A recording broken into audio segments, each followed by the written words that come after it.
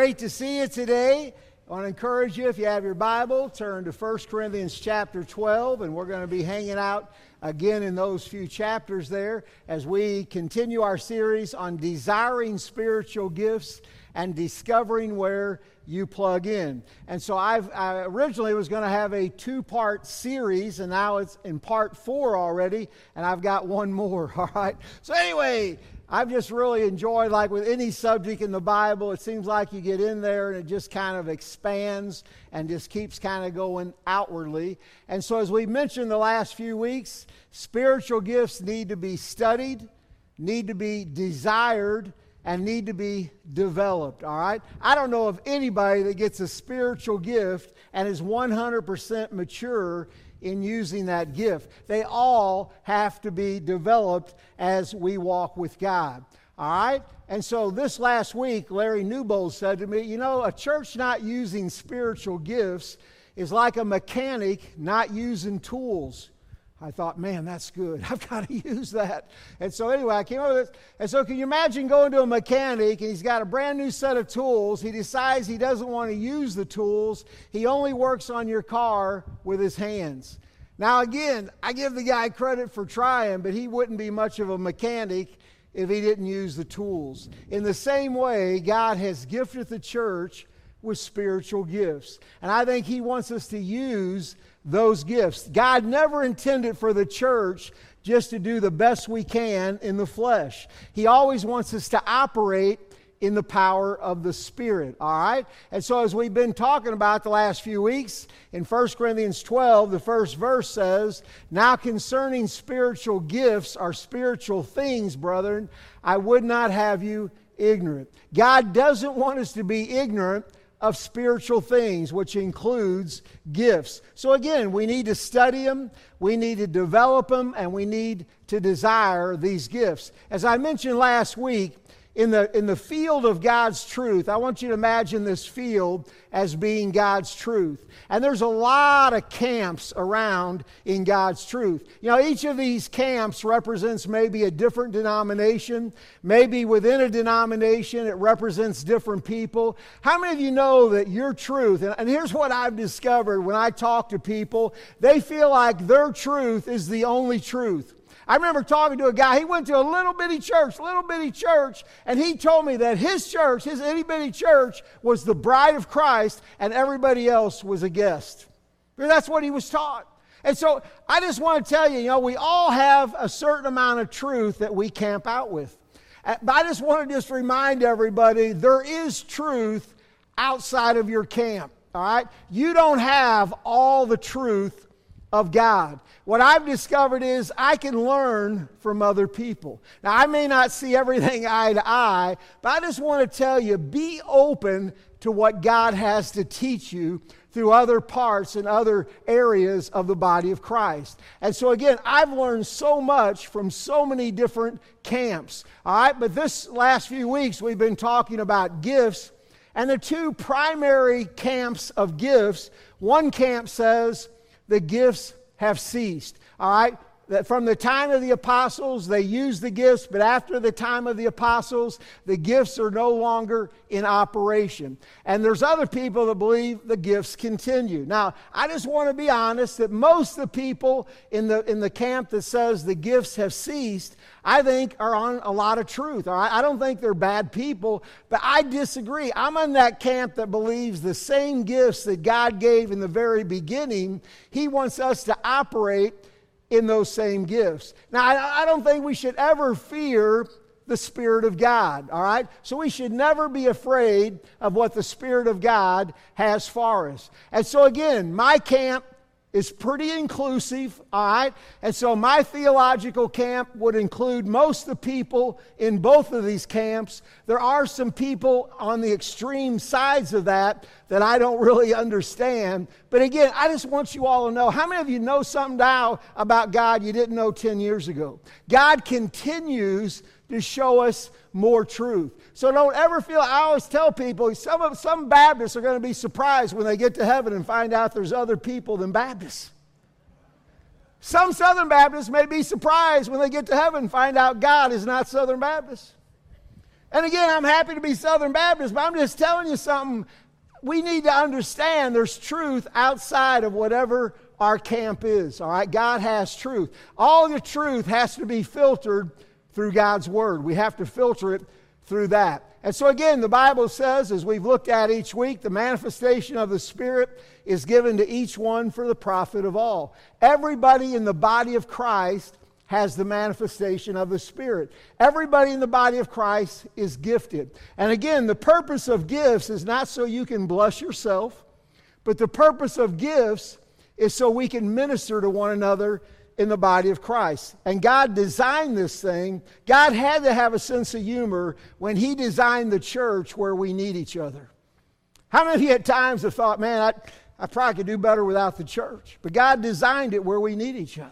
God had to have a sense of humor when He brought us all together, and He gifted us where we need each other in the body of Christ. And as we mentioned in the book of Ephesians, it tells us Christ is the head, we're the body, that God has put everything under His feet. And that's one exciting verse, because no matter where you are in the body of Christ, everything has been put under His feet, which means that we literally have authority over things in life. You don't have to be living under the circumstances if you have Christ in your life. But as we all line up under the body as God has designed it, I believe His Spirit begins to flow and go through the church, all right?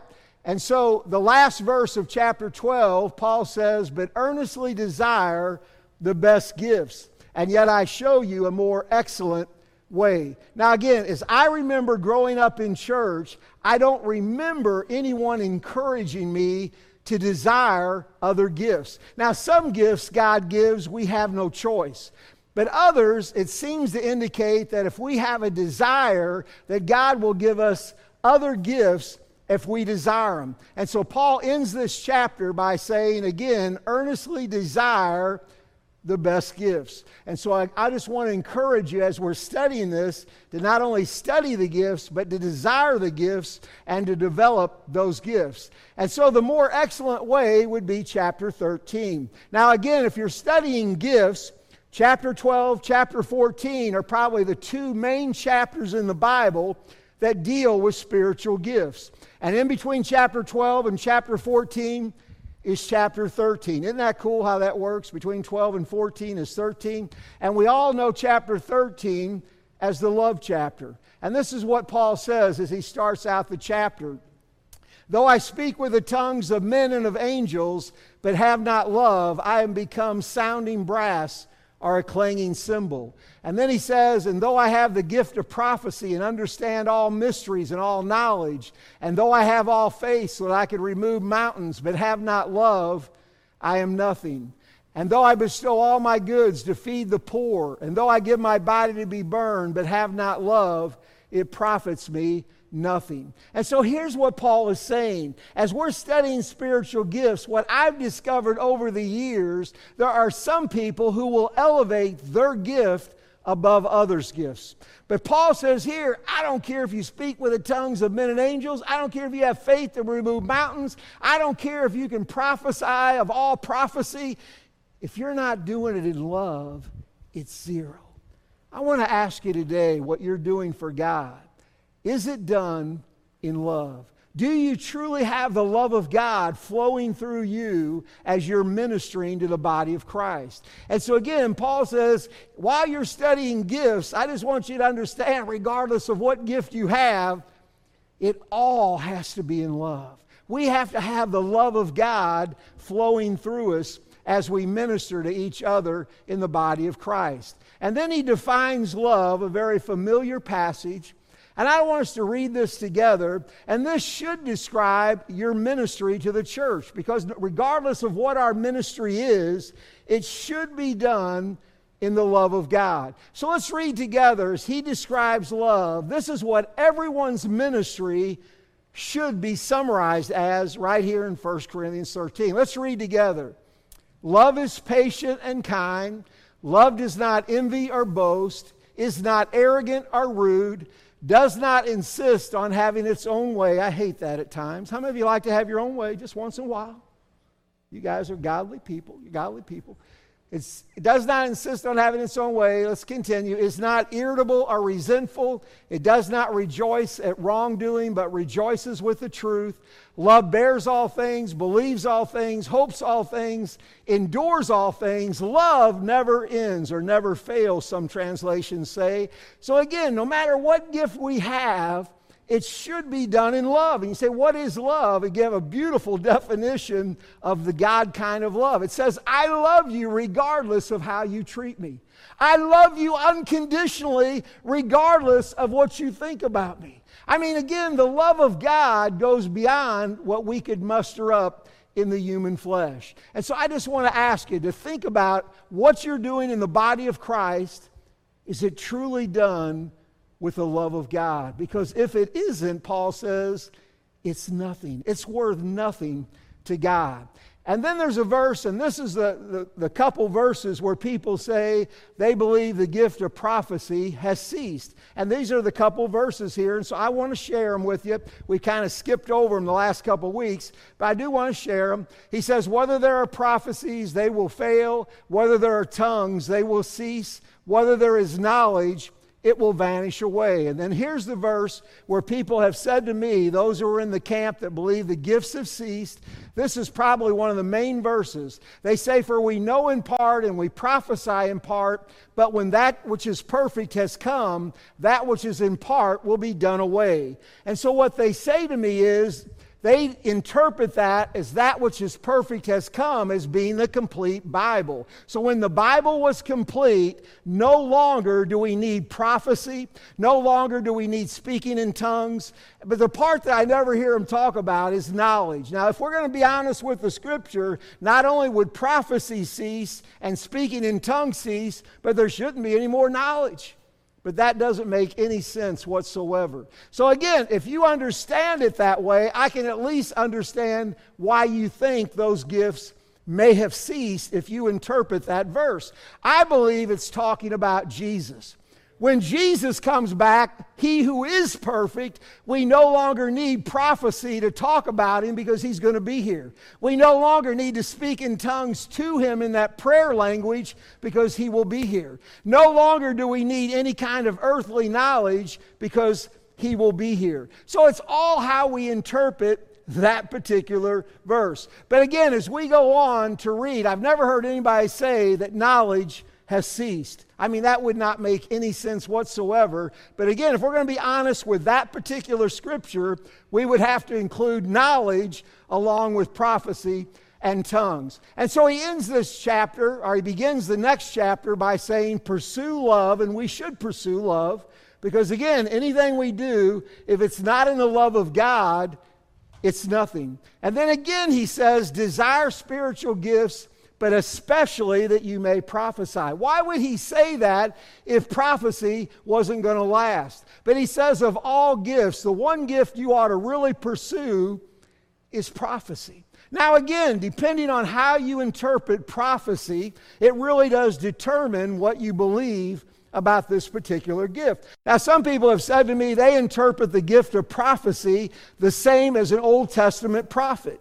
I do not believe God's going to raise up another Old Testament prophet to literally speak the voice of God. I would agree that that's not going to happen. And so I want to give you guys good news. You're not going to be another prophet like Elijah. All right, God's not going to put that on you. He's not going to have you write a 67th book of the Bible because I believe God's redemptive word is complete. I believe the Bible is God's complete redemptive word to mankind. But I do believe that God still operates in the gifts, okay? So what is prophecy? Why should we desire prophecy? Can I give you why I believe it's relevant today? I believe it's relevant because the Bible teaches that it's relevant, all right? So he goes on to say in verse 3, first of all, just the word prophecy signifies the speaking forth of the mind and the counsel of God. Now, when I grew up, somebody told me that prophecy is preaching. Now, certainly prophecy should include preaching. I mean, every preacher should be speaking forth the mind and the counsel of God. I believe that could be true. And so the definition, it wouldn't make any sense to say there's no more prophecy. No longer will people speak the heart of God. That wouldn't make any sense at all. And then he says in verse 3, he defines prophecy, and this is really, really important.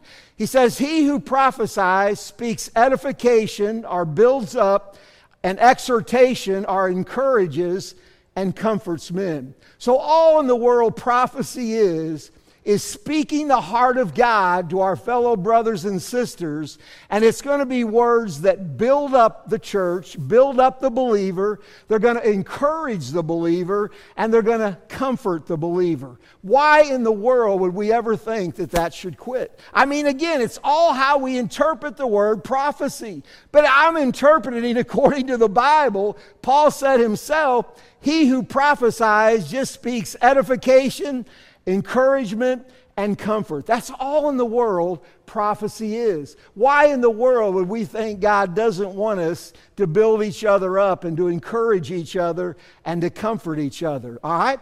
And so, again, the Amplified Bible says it this way. I like how it gives us other possible meanings. Let's read it together if you'll join me. The one who prophesies speaks to people for edification, to promote their spiritual growth, and speaks words of encouragement to uphold and advise them concerning the matters of God, and speaks words of consolation to compassionately comfort them. I love how it says that.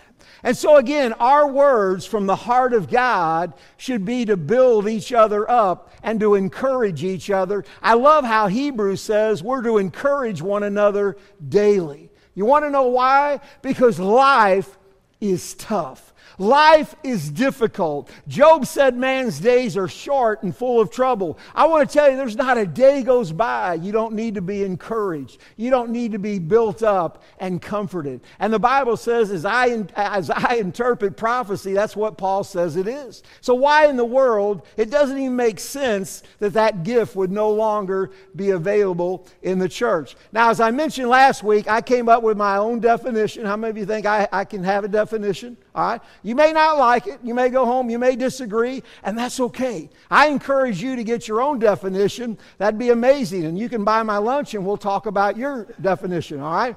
How many of you think I'm trying to get a lot of free lunches? All right. I don't get many calls, but I still throw it out there. Okay. And so here's my definition of prophecy as I understand it. Prophecy is sensing the heart of God for another believer, and in love communicating that message to build up, encourage, and or comfort them. That's all in the world prophecy is sensing the heart of God for another believer. How many of you, and this has happened to all of us, I mentioned last week, how many of you have ever just been going about your daily routine and God puts somebody on your heart, somebody on your mind? I believe that God puts those people on our mind because He knows they just need someone to reach out, encourage them, to comfort them, and to help build them up. And so again, that's all in the world prophecy is, as I understand what the Bible teaches. All right? And so I also came up with this last week, and I probably had too much time on my hands, but the word prophecy, it profits others in the body. So say it with me. Prophecy always profits others in the body, you see. If it doesn't profit others in the body, it's not prophecy. All right, let's say it one more time. Act like you get it, and we'll move on. All right, it's really important that you look like you get it. You nod, amen. And then we'll go to the next slide. All right. So if you look confused, I have to back up. All right. So one more time, let's say it all together. Prophecy always profits others in the body. You see, if it doesn't profit others in the body, it's not prophecy. I mean, it's that simple. And so again, prophecy isn't beating each other up. It isn't guilting people. And I'm going to tell you, I've been around some people who are brutal to other Christians. They really are brutal with their words. That's not prophecy. Prophecy always builds up, encourages, and comforts. It's sharing the heart of God with other people in the body of Christ. And then he goes on and develops this idea between speaking in tongues and prophecy. And to me, I see them as complete opposite. I still believe God has gifted people with the gift of tongues. I mean, people would be surprised how many people in our church speak in tongues. I still believe it's a gift. I kind of see speaking in tongues as a prayer language as we pray to God. As a matter of fact, Paul says you should not do it in a public setting unless you have an interpreter. And if I'm being real honest, I've been to a lot of churches where everybody is speaking in tongues and there's never been an interpreter. Paul said that shouldn't happen. Because again, as I understand speaking in tongues, it's a prayer language, and we are just directing that to God and just loving on God and just adoring God. But prophecy is just the opposite. It's taking the heart of God and speaking through known words to people in the body of Christ, the heart of God. So again, tongues is speaking a prayer language to God, which for the most part should be done in private. Prophecy should be done in public because it's knowing the heart of God and the passion of God and sharing that in a known tongue with others in the body of Christ. So almost complete opposite, all right? So he says if someone comes into your church and everybody is speaking in tongues, they're going to walk out saying, you guys are crazy. It won't make any sense. But if they come in and they hear everybody prophesying, if they hear everybody sharing the heart of God, loving on each other through a known tongue, and they're building up, encouraging, and comforting each other, they're going to walk out saying, God is in that place. And by the way, it's kind of interesting, they says, if everybody is prophesying. I'm going to give you my opinion right here, all right? I think some gifts, again, we have no choice. God gives us certain gifts. I think prophecy is a gift we can all have. I think we can all know the heart of God and begin to share that heart with other people in the body of Christ. But again, if you have people that, depending on how they define prophecy, they will freak out about that. But again, it's so simple as I understand it defined by the Bible. So he ends chapter 14 by saying, therefore, brethren, earnestly desire to prophesy. He starts the chapter and he ends the chapter saying, desire to prophesy. I wonder how many of us have ever been taught to desire that. To so know the heart of God and to have the compassion of God. And God, let me share your heart with the people. Let me build them up. Let me encourage them. Let me comfort them. I mean, every funeral I do now, every single funeral, before I stand up, I pray, God, let me have your heart as I share with these people. Let me build them up, let me encourage them, and let me comfort them. May they feel your love before they walk out at the end of the funeral. I pray that at every funeral. And I just want people to experience the love of God and how much God loves them and cares for them. And so again, he says, desire earnestly to prophesy. Do not forbid to speak in tongues. And I've heard pastors forbid that. He says, don't forbid it. And then he says, let all things be done decently in order. And here's the key to the whole thing. Everything has an order with God. God is not the order of mass confusion, all right? And can I be honest? There are groups that have abused gifts. I've been to some things that I didn't know what was going on, but I've also been to some other churches that exercise no gifts that I think is just as wrong. Somewhere we got to find that balance, and I don't ever want to be afraid because somebody abuses it. I don't ever want to back off and not experience God's best.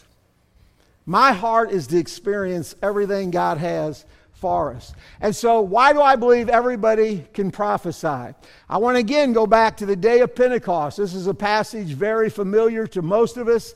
On the day of Pentecost, when Peter stood up to preach and explain what was going on, he quoted from the book of Joel. And he said, it shall come to pass in the last days. And I don't know of anybody that doesn't believe we're living in the last days. And he said, it will come to pass in the last days, says God, that I will pour out my spirit on all flesh. And here's what's going to happen when God pours out his spirit. Your sons and your daughters shall prophesy. And then he goes on to say, and on my men servants and on my maid servants, I will pour out my spirit and they shall prophesy. Kind of sounds like on the last days when the spirit is poured out, everybody's going to be prophesying. And again, depending on what you believe about prophecy, that could either scare you to death or that could really get you excited to know that you can literally share the heart of God through your words to build people up every day, to encourage people, and to comfort people. God wants to use us to do that. How many of you know that every time somebody says, God told me to do something, doesn't mean God told them to do it? How many of you know that? Sometimes pastors will get up and say, God told me we're to go this way. And we go this way for a while, and all of a sudden the pastor says, well, wait a minute, I think God's wanting us to go that way. And we go that way for a while. Then the pastor goes, oh, wait, you can look out and the people are going, that wasn't God. I want to give you a funny story. This is one of my all-time funny stories. I've kept it for 42 years. I've never shared it, I don't think, until this morning. I'm going to share one of the weirdest things that people said God told them to do. This was back in 1980. April 17th, police were called by a North Deerfield resident complaining that 3 women, they stole an UPS truck, and they covered themselves from head to toe with mustard, took all their clothes off, they covered themselves from head to toe with mustard, and they were out sunbathing in the guy's front yard. Can anybody say, that's a little strange? That's a little strange. All right? And so they were called, so the police get there, and the women get in the UPS truck, and they drive off. So the police comes to get them, the UPS truck leaves, and the police chase them down. All right, they stole an UPS truck, they took all their clothes off, covered themselves from head to toe with mustard, and they were out sunbathing in a guy's front yard. If that doesn't seem a little strange to you, you might be a little strange. All right, anyway. So here's what happened. When the police finally caught up with them, here's what the ladies told the police officer. They said, God told us to do that. God told us to take the UPS truck, and they quoted the parable of the mustard seed. How many of you know weird people, they'll use a verse somewhere. They'll use a verse. They quoted the mustard seed, and then they quoted the Garden of Eden. That's why they took all their clothes off. They were getting back to the Garden of Eden. But they said, God told us. Every time somebody tells you God told you, I would filter it all through this. God will never speak contrary to His Word. Never. So somebody say, oh, God told me I'm to go do this. If it goes against God's Word, that isn't God telling you to do that. All right? So not everybody. And by the way, they had an article. Guess what the article in the newspaper said, the town newspaper? How many of you know that the world had a little bit of fun with that? And this is the article. I've kept this for 40 years. Today I'm just revealing it to you guys. First time. I don't have the exact copy of the paper, but this was the exact article. This was the headline of the article in the paper. Praise the Lord and pass the mustard. That was in the town newspaper. Women take their clothes off, cover themselves with mustard, steal an UPS truck. God told them to. Praise the Lord and pass the mustard. I just thank God these 3 women weren't members of my church. That's all I'm thankful. I'm glad they didn't hear about prophecy and get this weird idea, all right? Now, that's not prophecy. That's not hearing the heart of God, all right? But God does speak. I believe God speaks all the time. As I mentioned last week, Henry Blackaby did a study on God is always at work called Experiencing God, and I believe that's true. Can I tell you, God is always at work. Even when we don't see it, God is always working. I believe that's true. But I also believe, equally true, God is always speaking. God is always speaking. And I believe that prophecy, all in the world prophecy is just walking with God and knowing the heart of God. And as God puts something on my heart for another brother or sister, I just share that in love that would edify, would encourage, and build up that brother or sister. That's all in the world prophecy is. It is so simple. It is so simple, and yet God wants to use all of us to minister to each other in the body of Christ. The primary way that I think God speaks, whether it's through His Word or through some other means, is through the Holy Spirit. I want to tell you, He put His Spirit inside of us. And it's His Spirit that gives us the heart of God. We have the same Spirit that raised Christ from the dead, the Bible says, and that same Spirit that raised Christ from the dead will give life to our mortal bodies. I mean, I love how the Bible says here, as Jesus was talking to His disciples, when the Holy Spirit comes, He will not speak on His own authority, but whatever He hears, He will speak, and He will tell you things to come. And so the Holy Spirit just repeats what He hears Jesus saying in heaven in the Father, and then He gives it to us. You say, why do I get excited about hearing from the Holy Spirit? And I've had people tell me, Roger, you get way too involved in the Holy Spirit. Can I go on record as saying it's impossible to overemphasize the Holy Spirit? Because the Holy Spirit is God. Whether we're talking about God the Father, God the Son, or God the Spirit, you cannot overemphasize God. But all in the world prophecy is just walking in the Spirit, and as God's heart breaks for another brother or sister, He lays that on your heart, and He gives us the privilege. He gives us the privilege of building up each other, encouraging each other, and comforting each other.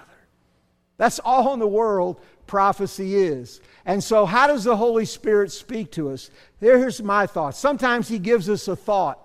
Sometimes He puts a name on our mind. Sometimes He gives us a scripture to share with somebody. Sometimes He puts an image in our mind. I shared in the early service about Tom Finn, one of our custodians. Tom will tell me sometimes he'll wake up in the middle of the night and God shows him how to fix one of the furnaces.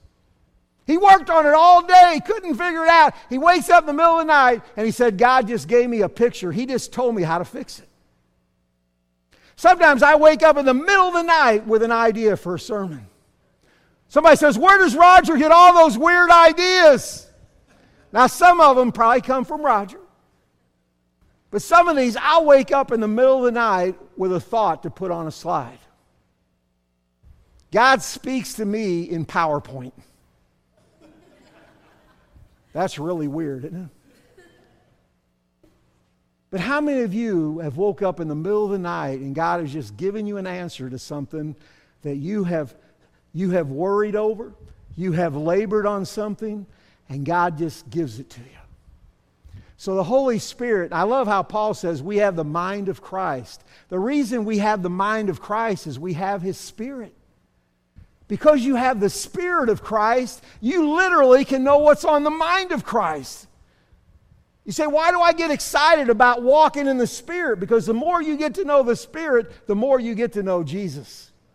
And can I go on record as saying you will never, ever know Jesus apart from the Holy Spirit? Never. It's only through the Holy Spirit that you get to know Jesus. And by the way, here's what I have found about prophecy. Prophecy is always, again, edifying, encouraging, and building up in the body of Christ. And so, in John 16, one of the things Jesus said about the Holy Spirit, He said when He comes, He'll convict the world of sin, and we all agree with that. But He also said He will convict of righteousness. This is good stuff. I've been in ministry 42 years. I've never, ever had anybody come down the aisle at the end of the service and say, I just got convicted, I'm righteous. I want to tell you that in Christ you are something.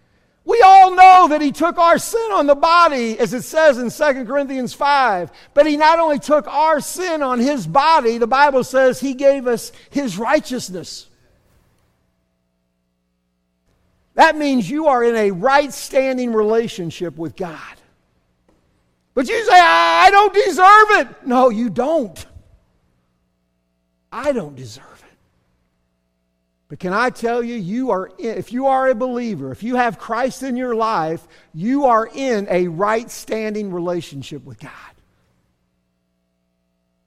Listen to what the Bible says. This is confession time. We're going to confess what the Bible says. All right? Let's read together the yellow. I gave you the scripture references here, but let's read together. If you don't mind, if you're able, let's stand together. We're not quite done, but I think you can confess better standing up. Let's read together. I am deeply loved by God. I am totally justified in Christ. By the way, that word justified means just as if I had never sinned. If you have Christ in your life, the Bible says He has given you a position that you are justified in Christ, just as if you had never sinned. Somebody ought to at least grunt right there. I mean, that's good stuff. You have a right standing relationship with God. You are justified because of the blood of Christ. You are somebody in God's eyes. God not only loves me, He likes me. I'm going to tell you, a revelation is to find out God actually likes you. Most of the time we beat ourselves up and we're always guilting ourselves, and pastors sometimes help guilt us. But when you discover that God not only loves you, He actually likes you, it will literally change your life. I am 100% accepted in Christ. I am 100% complete in Christ. God has given me His righteousness. Let's all say this last one. I am as righteous as Jesus. I used to think if I would say that, lightning would strike. How many of you had a hard time saying that? Because you're basing it on your righteousness. And by the way, there's only two kinds of righteousness. It's either God's righteousness or self-righteousness. And I'm just telling you, the Bible says, the same verse that says He took your sin on the cross and we claim that, the same verse says, and He gave us His righteousness. You say, well, are you bragging? Yes, I am. But not about Roger, because I am totally unworthy. I am bragging about Jesus. For Him to give me His righteousness. For Him to say to me that I am completely justified.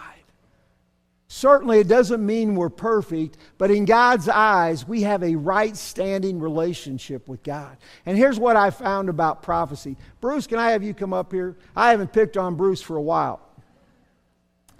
Thank God you're here today, man. If you weren't here, it's going to be right behind you, Ron, back there. Where am I going? Up here. So here's what I found about prophecy. And this is going to be so simple, so incredibly simple. Most of prophecy, I used to think if I go to somebody and I'm hearing the heart of God through that person, they're going to expose my deep, dark sin. I have never found that in prophecy. Here's what I have found prophecy, and I'm just using Bruce as an example. I know nothing about your past, but if I were prophesying over Bruce, it would be something like this. And I've had the privilege of sitting with people who prophesied over me, and it would be something like this. And they would just take a moment to hear the heart of God, and then I would say something like this. Bruce, I just sense that maybe somewhere in your past, man, somebody has put you down.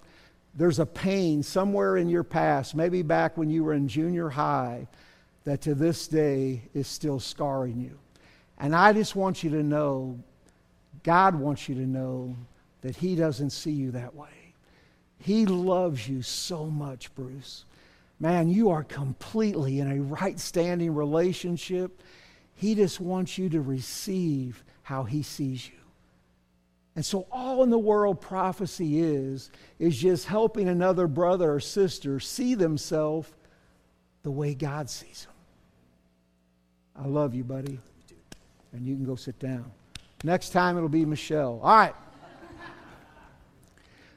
Real quick, I want to share just a couple stories. I know we're at the end. I shared with you all a couple weeks ago that I went to a prophecy conference. Matter of fact, I took most of our staff to a prophecy conference. And we went, it was at a charismatic church in Kansas City. When we got there, it was in a room about the size of the fellowship hall. It was packed out except the front row. How many of you think that's cruel? We get there late, we're Baptists at a charismatic church, and we have to sit on the front row. Can anybody say awkward? All right. And they knew we were coming because we registered, so they knew there was a group from the Baptist church. So they got there, and so I was waiting to hear some deep, dark secret of prophecy. And it was so simple. It was so simple, it was a disappointing in a way, because all in the world prophecy is, as they taught it at a charismatic church, all in the world prophecy is just hearing the heart of God for another believer. And I loved how they taught it, because they would never ever say, "Thus saith the Lord." They would always say, "Hey, I am sensing that God is showing me this. Does that make any sense to you?"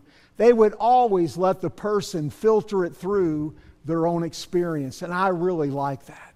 No one has complete revelation from God. But they would always just sense what God... And we sat one time, part of the conference, they had some junior high kids, and they were teaching them how to hear God and to build up and to encourage and to comfort. And so they brought us in. We were guinea pigs. They brought us in. They had 3 or 4 junior high kids get around every 2 of us. And they just sat and they just tried to hear God. And these junior high kids, learning to hear the heart of God, they would just begin to say things like, I just sense that this is going on, that maybe somewhere in the past you've really had somebody put you down. And they may even give a certain time period. They may say it was something, I sense it might be something with your father. Does that make any sense? And then they would just say to us, "Hey, I just want you to know that God has forgiven them, that God loves you, and He just wants you to receive His love." And can I tell you how weird it was? And person after person would say they brought up things that nobody would know except God. But it was never, ever bringing up a sin. It was always a hurt, a pain, us not seeing ourselves the way God sees it. I want to close, and I could give you a lot of stories there. I learned about most of what I know about prophecy from a charismatic church, but it was so simple.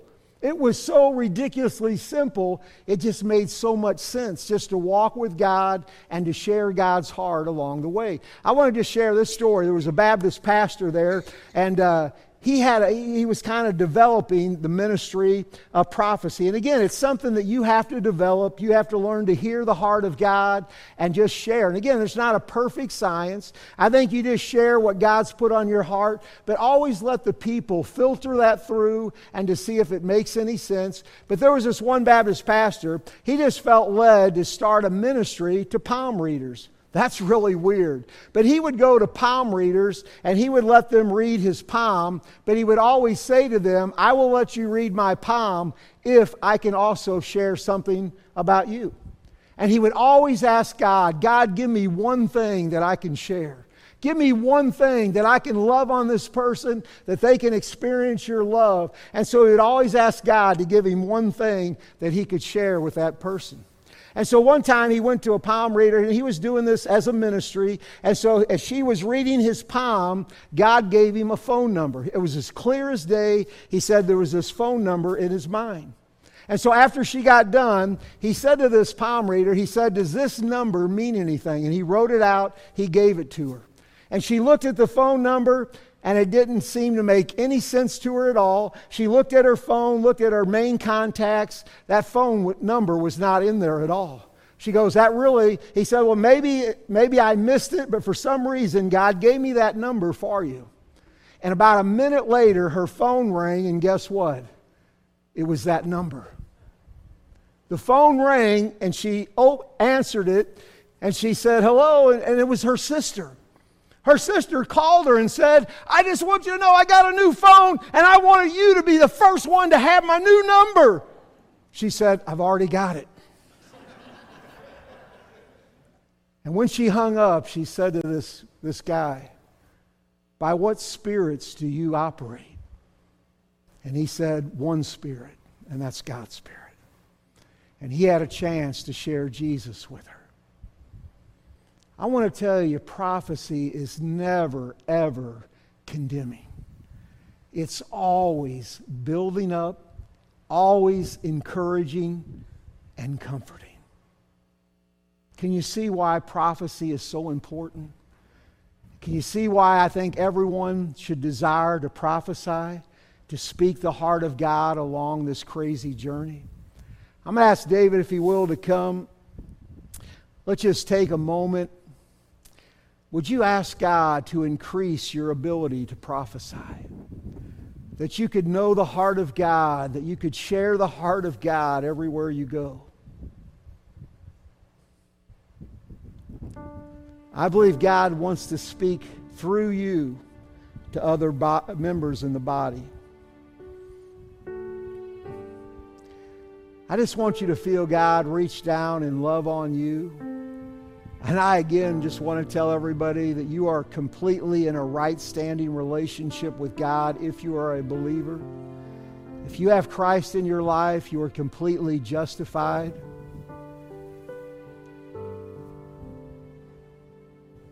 We need to slow down and just hear the voice of God.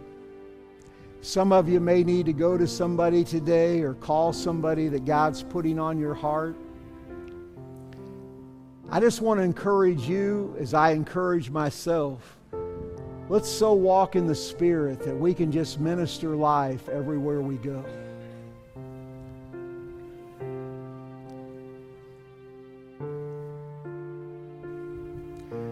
If anyone needs to talk, I will be here after the service. If you've never received Christ into your life, I can't imagine a more important decision than right now just acknowledging that Jesus died for you, asking to forgive you and to come into your life, and I believe He will honor that. If you've never been baptized, we're hoping the last Sunday of June we're going to have a big baptismal service. I believe that's the first step of obedience. Would you just take a moment and let God just wrap His arms around you and just tell you that He not only loves you, He likes you. We've been beat up enough by religion. I think God just wants to minister life to each other. Father, fill us with your Spirit. I pray for those who have been bruised and battered, that God, they would just receive your anointing oil. That, Father, we could receive what your word says about us. Father, may we speak life everywhere we go this week by allowing your heart to flow through our words. In Jesus' name, amen.